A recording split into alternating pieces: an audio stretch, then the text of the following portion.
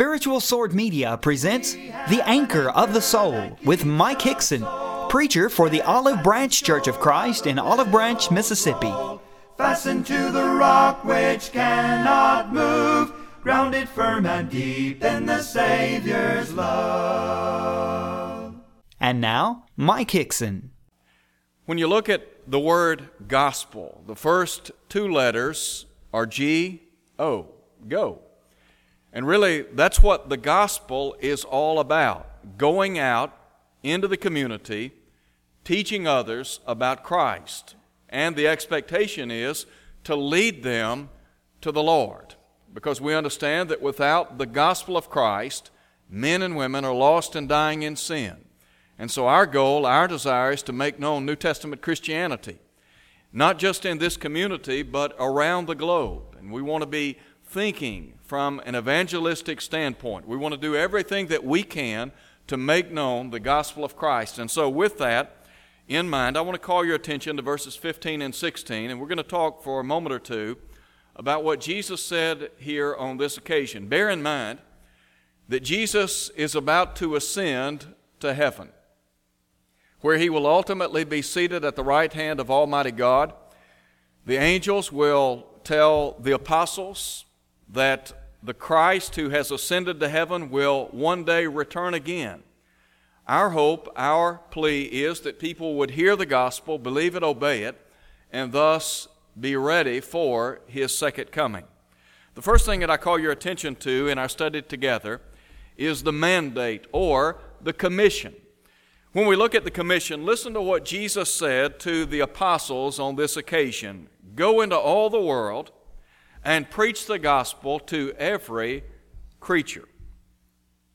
And so here we have the expectation in evangelism. What is the Lord's expectation? That we would take the gospel and that we would be willing to go, that we would do whatever we can to share the gospel with others. Now I would encourage you to remember that Jesus here is speaking with all authority. In Matthew 28, verse 18, Jesus said, all authority, all power has been given unto me in heaven and on earth.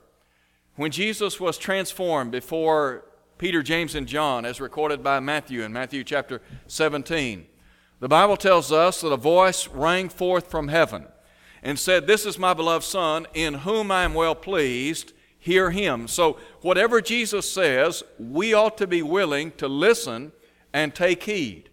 Now Jesus is saying here that as his followers, as his people, we need to be willing to go. And so the expectation, the Lord expects us to evangelize. But let me just very quickly provide you with some examples of those who were involved in evangelism. One of the things that I like about Jesus is that he practiced what he preached.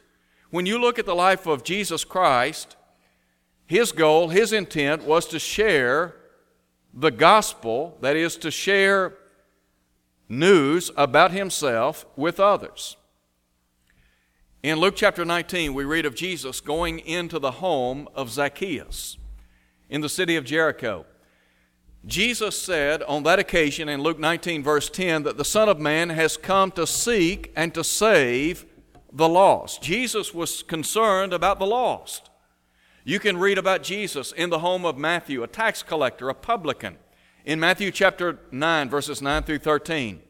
On that occasion, Jesus said that those who are sick, they have need of a physician. He was the great physician. His interest was in the lost. He was concerned about the lost. He was concerned about reaching out to those who needed a Savior. In John chapter 4, we think about the woman that he met at Jacob's well in Sychar. And the Bible tells us that he revealed his identity to her. She made the statement, we know that when the Messiah comes, he will tell us all things.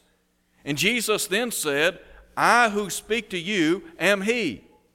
Jesus revealed himself to this woman. And in so doing, he made a tremendous difference in her life. She went back to her own people, to the Samaritans, and said, come see a man that's told me everything I've ever done.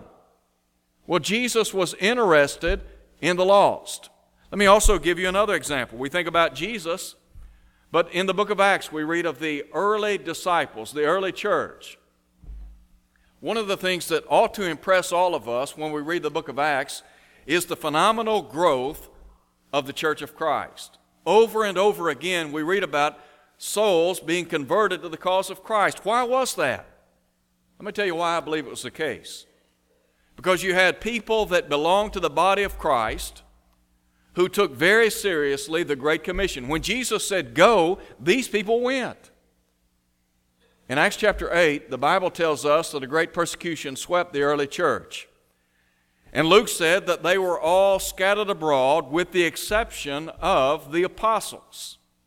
And so in Acts chapter 8 at verse 4, the Bible says, those who were scattered abroad went everywhere preaching the Word. Who is he talking about? He's talking about New Testament Christians. Individuals that took to heart what the Lord said. When the Lord said go, they took it to heart, and thus they went. Another example, Philip. In Acts chapter 8, we read about these early disciples that went everywhere preaching the Word. But the Bible says that Philip went down into the city of Samaria and preached Christ to them. Why do you think Philip preached Christ to the Samaritans? Let me tell you why. Because he understood that they needed the gospel of Christ. And so the Bible tells us in verse 12 of Acts chapter 8 that when they believed the things that Philip preached concerning the kingdom of God and the name of the Lord Jesus, they were baptized, both men and women. In Acts chapter 8, not only do we read about him preaching and teaching to the Samaritans, but we find him conversing with a man from Ethiopia, a eunuch. This man had been to Jerusalem to worship God. He was a proselyte to the Jewish religion. He was returning back home. And the Bible tells us that Philip encountered this eunuch. And the eunuch on that occasion was reading from the prophet Isaiah. And so Philip asked him, "Do you understand what you're reading?" And he said, "How can I, except some man guide me?" He was reading from Isaiah chapter 53 about the suffering servant, that is the Messiah, the Christ. And the Bible says that beginning at that same scripture, Philip preached unto him Jesus. Well, why did he do that? Because he was concerned about the salvation of this man. And then Paul. I don't guess any lesson would be complete when you talk about examples of personal evangelists, not just personal, but also public evangelists, if you did not talk about the life of Paul. Paul was a preaching and teaching machine. When I look at the life of the Apostle Paul, I see somebody who was willing to do whatever he could to share the gospel of Christ with others. In Acts chapter 16, we read about Paul and Silas in Philippi. And the Bible tells us that on that occasion they had been imprisoned. A great earthquake occurred. The prison doors were opened. Their chains were loosened. The jailer was about to kill himself. And Paul and Silas said, "Do yourself no harm. We're all here." This man asked the question, "What must I do to be saved?" Paul and Silas on that occasion had the opportunity to share the gospel with him. In chapter 17, we read about Paul and Silas. We read about the Apostle Paul and his co-laborer in the city of Thessalonica, and there preaching the gospel. The charge was made that these who have turned the world upside down have come here too. They knew about the evangelistic efforts of the early church. Paul said, "We preach not ourselves, but Christ Jesus our Lord, and ourselves as your servants for His sake," in 2 Corinthians chapter 4, verse 5.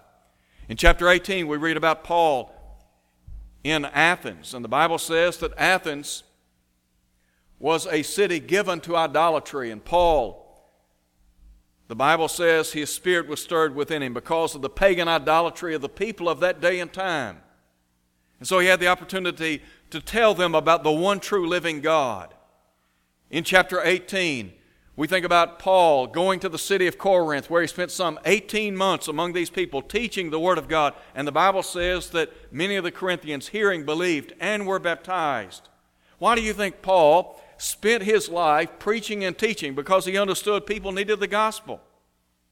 In the book of Philippians, we read about Paul where he was literally chained 24 hours a day to a Roman guard. What do you think Paul talked about during those 24-hour shifts? Let me tell you what I think he talked about. He talked about Christ.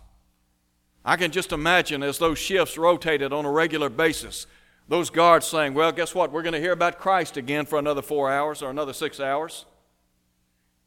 These people were committed to New Testament Christianity. They believed in evangelism. Now, what about evading evangelism? Why is it that sometimes we as members of the church excuse ourselves from evangelism? Well, let me share with you at least 3 reasons why I believe that we excuse ourselves from evangelism. Number 1, perception. And let me just say right up front, I think we have the wrong perception in many quarters. And that perception is, it's not my responsibility. It is the preacher's job. It is the elder's task. That is the work of a deacon. Let me tell you what, each and every one of us as members of the body of Christ, we are to be soul winners for the Lord. We may have the idea, it is not my responsibility. It may be the case that we have the idea because we are not a paid staff member, quote unquote, it's not our responsibility. Let me tell you what, that's not the case. Go back and read Acts chapter 8 again. When those early disciples were scattered abroad, the Bible says they went everywhere preaching the Word. Here were New Testament Christians that took seriously the charge to go into all the world and preach the gospel to every creature. If we're leaving it in the hands of the preacher or the elders or the deacons, the work is not going to get done. Why? Because we live in a world that's populated with some 6 billion people. We lack manpower at best. If we think the preacher's going to do it or the elders are going to do it or the deacons are going to do it, we are sadly mistaken. It's going to take each and every one of us joining hands, doing what we can to advance the cause of Christ. And so, when we talk about excusing ourselves from evangelism, it begins with the wrong perception. We have the idea, it's not my responsibility. The fact of the matter is, it is our responsibility. It's my responsibility. It is your responsibility. It is all of our responsibility. Each and every one of us, whether young or old, black or white, rich or poor, educated, uneducated, it does not matter. You and I have that responsibility. Number 2, preoccupation. And the idea here is that we are too busy to be about our Father's business. There are 24 hours in a day, 7 days in a week, 12 months in a year. I know that all of us are busy. And I know that all of us have constraints on a daily basis. We have to go to work. We have school. We have family priorities. There are a lot of things that beg for our time. But in Luke chapter 2, Jesus said, I must be about my Father's business. Let me tell you why we are not evangelizing like we ought to. One of the primary reasons is we have the mindset that, as I said a moment ago, it's somebody else's responsibility. But another reason is because we are not fully committed to our Father's business. Now, you can cut it any way you want to cut it. You can slice it any way you want to slice it. But that is the fact of the matter. We are not about our Father's business. What is our Father's business? Here's what Jesus said, my work is to do the will of Him who sent me. Jesus said, I have come to seek and to save the lost, Luke 19:10. If we are going to be Christ-like in our disposition, in our demeanor, in our attitude and our actions, then we're going to have to be soul winners. We're going to have to be interested in the lost. But we have become so preoccupied with our own self-interest that we just don't have time to do the work itself. The Bible talks about those who are lovers of pleasure rather than lovers of God. Is it the case that we tell ourselves we're putting Jesus first in our lives when in reality He is second, third, fourth, or fifth place in our lives? He's way down the food chain. That's the fact of the matter. Go back and read about the early church. They went everywhere preaching the Word. Why do you think they went everywhere preaching the Word? Because their preoccupation was Christ. Their focus was Christ. Their interest was the lost. What about us? Let me give you another reason why we're not evangelistic, why we excuse ourselves from evangelism. It's called procrastination. The idea here is that I'll get around to it later. In other words, what we're saying is, I'm going to evangelize. I'm going to try to reach somebody, but not today. Let me just ask this question. Have you ever known anyone, maybe a coworker, a friend, or a family member, that has died outside of Christ? Now let me ask this question. Let's just say they died outside of Christ. What did you or I do to try to teach them the gospel before they stepped out into eternity? You see, the point is, when we talk about the gospel of Christ, today is the day of salvation. 2 Corinthians 6:2. There is no tomorrow. James said that our lives are like a vapor that appear for a little while and then vanish away. The psalmist said, so teach us to number our days that we may apply our hearts to wisdom. If we wait till tomorrow, tomorrow may be too late. And that's not just some cliche out of a book. That is the truth of the matter. Number two, let's think for just a moment about the masses. That is the community. Listen again to what Jesus said, go into all the world and preach the gospel. The scope of evangelism, the scope is worldwide. It is global. Now for us, the world might be our own backyard. It might be our own family. It might be that circle of friends within whom we interact on a regular basis. But the point is, you and I have the charge to go into all the world and preach the gospel to every creature. If there are some 6 billion people populating this planet, and there are, that tells me we have a major task. How are we going to do that? How are we going to share the gospel with all of these people? Well, it's up to us to figure that out and to get the job done. Jesus said to do it. Jesus said, go. In Matthew 28:19, Jesus said, go therefore and make disciples of all nations. When you talk about the 7 continents on our globe, you and I have the responsibility of making sure that this gospel permeates the world. Paul said that during his day, the gospel was preached to every creature under heaven. Every person in the then known world had the opportunity to hear the gospel. And let me just tell you right now, there is no way, if the Lord were to come today, there is no way that every person under heaven has heard the gospel. It's just not happening. It hasn't happened. Well, the scope of the gospel, Jesus is interested in the lost. Jesus said, for God so loved the world that He gave His only begotten Son, that whosoever believeth in Him should not perish, but have everlasting life. For God sent not the Son into the world to condemn the world, but that the world through Him might be saved. Jesus came to save. The world was already under condemnation. He came to liberate the world. The Bible says in 1 Timothy chapter 2, verse 4, that God would have all men to be saved and come to the knowledge of the truth. Paul said, or rather Peter said, that God is not willing that any should perish, but that all should come to repentance. The scope of evangelism, it is worldwide. The gospel is for all. That's the bottom line. It's for everybody. Black, white, rich, poor, educated, uneducated, it does not matter. The gospel is for all. In Luke chapter 2, verse 6, the Bible says that all flesh shall see the salvation of God. Isaiah talked about all nations flowing in to the church, the kingdom of God, in Isaiah 2, verses 2 and 3. Jesus said we're to make disciples of all nations. Thirdly, before we close, the message.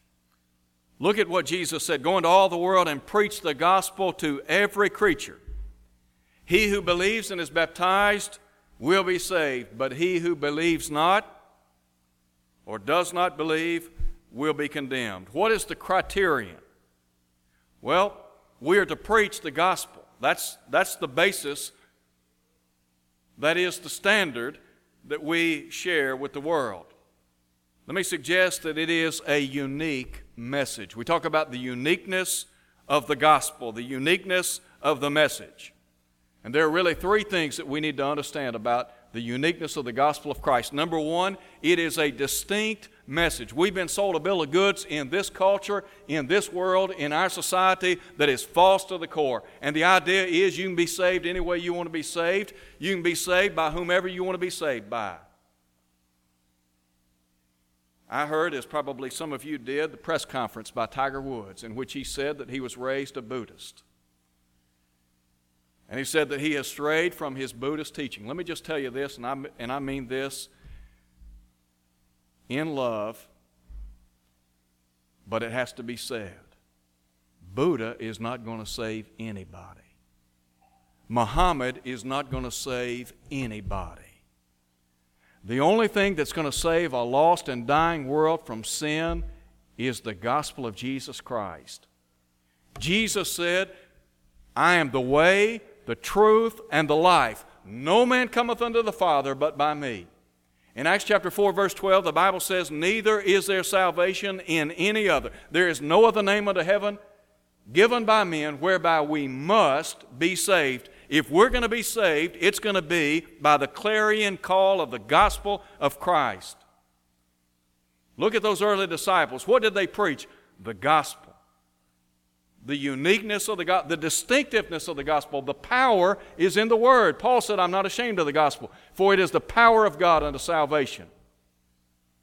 So, it is a distinct message, but also it is a disturbing message. Why is that? The gospel is intended to afflict the comfortable and to comfort the afflicted. If you have an honest and good heart, when you hear the gospel of Christ, you're going to be motivated to do something. Think about those people on Pentecost Day. When Peter preached the first gospel sermon, the Bible says they were cut to the heart. They were pricked in their hearts. Why? Because they heard the gospel of Christ. Either you're going to respond to the gospel or you're going to reject the gospel.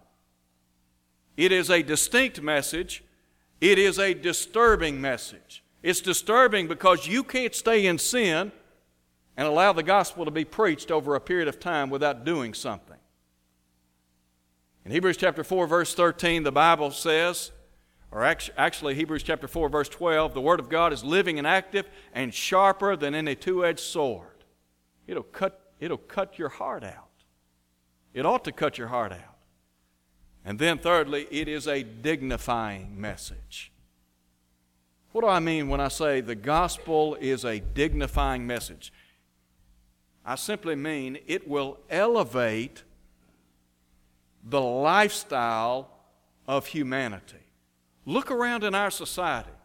Look at the moral corruption of our society. Look at the ungodly deeds that are being carried out in our society. We talk about the corruption of Washington, the moral pollution of Hollywood, the degradation of the home. We talk about all of these problems in humanity. Is the answer to the problems in this country, is the answer more prisons? Better social programs? Is it government? Let me tell you what the answer is. The answer is the gospel of Christ. We talk about raising the plane of our culture, raising and changing our society for the better, changing America for the better. It's not going to happen out of Washington. It's not going to happen out of Hollywood. It'll happen by the gospel. In 1 Corinthians chapter 6, verse 9, Paul said, "Know ye not that the unrighteous shall not inherit the kingdom of God, neither fornicators, nor adulterers, nor idolaters, nor homosexuals, nor thieves, nor covetous, nor drunkards, nor revilers shall inherit the kingdom of God." And then he said, "And such were some of you." You want to change the moral plane of our society? Preach the gospel. You want to change the filth of our country? Preach the gospel. That's what we need to do. We want to change the way people live. We want to change the thoughts and the intents of people's hearts. Preach the gospel. That's what the Bible says. That's why Jesus said, "Go into all the world and preach the gospel to every creature." The problem is, we have these pity parties and we talk about why our country's going down the tubes. We have the answer. The question is, what are we doing about it? What are we going to do about it? You and I have the ability to change the face of this nation. And one day God's going to call us home, and we're going to stand before Him in the judgment. And the question that will burn in our ears, what did you do to share my word with others? You want to change America? Change it by preaching the gospel of Christ. You want to change the scope of the family in our society? Preach the gospel. That's the call. Very quickly, we talk about the uniqueness of the message, but then the urgency of the message. Why is it that we are called upon to share the gospel of Christ? I can sum it up in 2 words: salvation and condemnation. Salvation means the hope of heaven. Condemnation means the horrors of hell. Here's what Jesus said: "He who believes and is baptized will be saved." You want to see people in heaven? Preach the gospel. You want to see people go to heaven with you? Preach the gospel. The hope of heaven. But then Jesus said, "He who does not believe will be condemned." The hope of heaven and the horrors of hell. You and I, we're called upon to share the gospel of Christ. Paul said, "I planted, Apollos watered, God gave the increase." I have enough faith in the Word of God to believe that God's Word will not return to Him void. That's what Isaiah said in Isaiah chapter 55. My responsibility is to share the gospel. I have no control over what people do, but I know this: if I do not share the gospel, people are going to be lost. And they are going to be thrust into the lake of fire, prepared for the devil and his angels. And so what we have to do is put the gold back in the gospel. I said just a moment ago that next Sunday we're trying to invite people to come to worship services. This is not a one and done deal. If you think we're just trying to have a big day next week and fill the building up and then go on about our happy and merry ways, you're sadly mistaken. That's not the intent of this thing. At least that's not my intent. My intent is that we start thinking evangelistically, and not just next Sunday, but every Sunday. And not just Sunday, but Monday, Tuesday, Wednesday, Thursday, Friday, Saturday. That we're constantly thinking about the lost. And I will freely admit, I can do a better job. I have to do a better job. And what I want to encourage you to do is to be an evangelist. Take the gospel to the world. Maybe you're here today and you're not a New Testament Christian. Well, today is the day of salvation. That's what Paul said. Here's what you need to do. You need to believe that Jesus is the Son of God, John 8:24. The Bible says you need to repent of every sin, Luke 13:3. Confess His name before others, Matthew 10:32. Be baptized or immersed in water for the remission of your sins. When you do that, God will add you to the church, Acts 2, verse 47. And then you're called upon to live faithfully until death, Revelation 2:10. Thank you for listening to The Anchor of the Soul. Your speaker has been Mike Hickson, preacher for the Olive Branch Church of Christ, located at 9100 East Sandage Road in Olive Branch, Mississippi. To hear this lesson again and to see video archives, go to olivebranchchurchofchrist.org. Tune in next Sunday for more of the Anchor of the Soul. Shore while the billows roll, fastened to the rock which cannot move, grounded firm and deep in the Savior's love.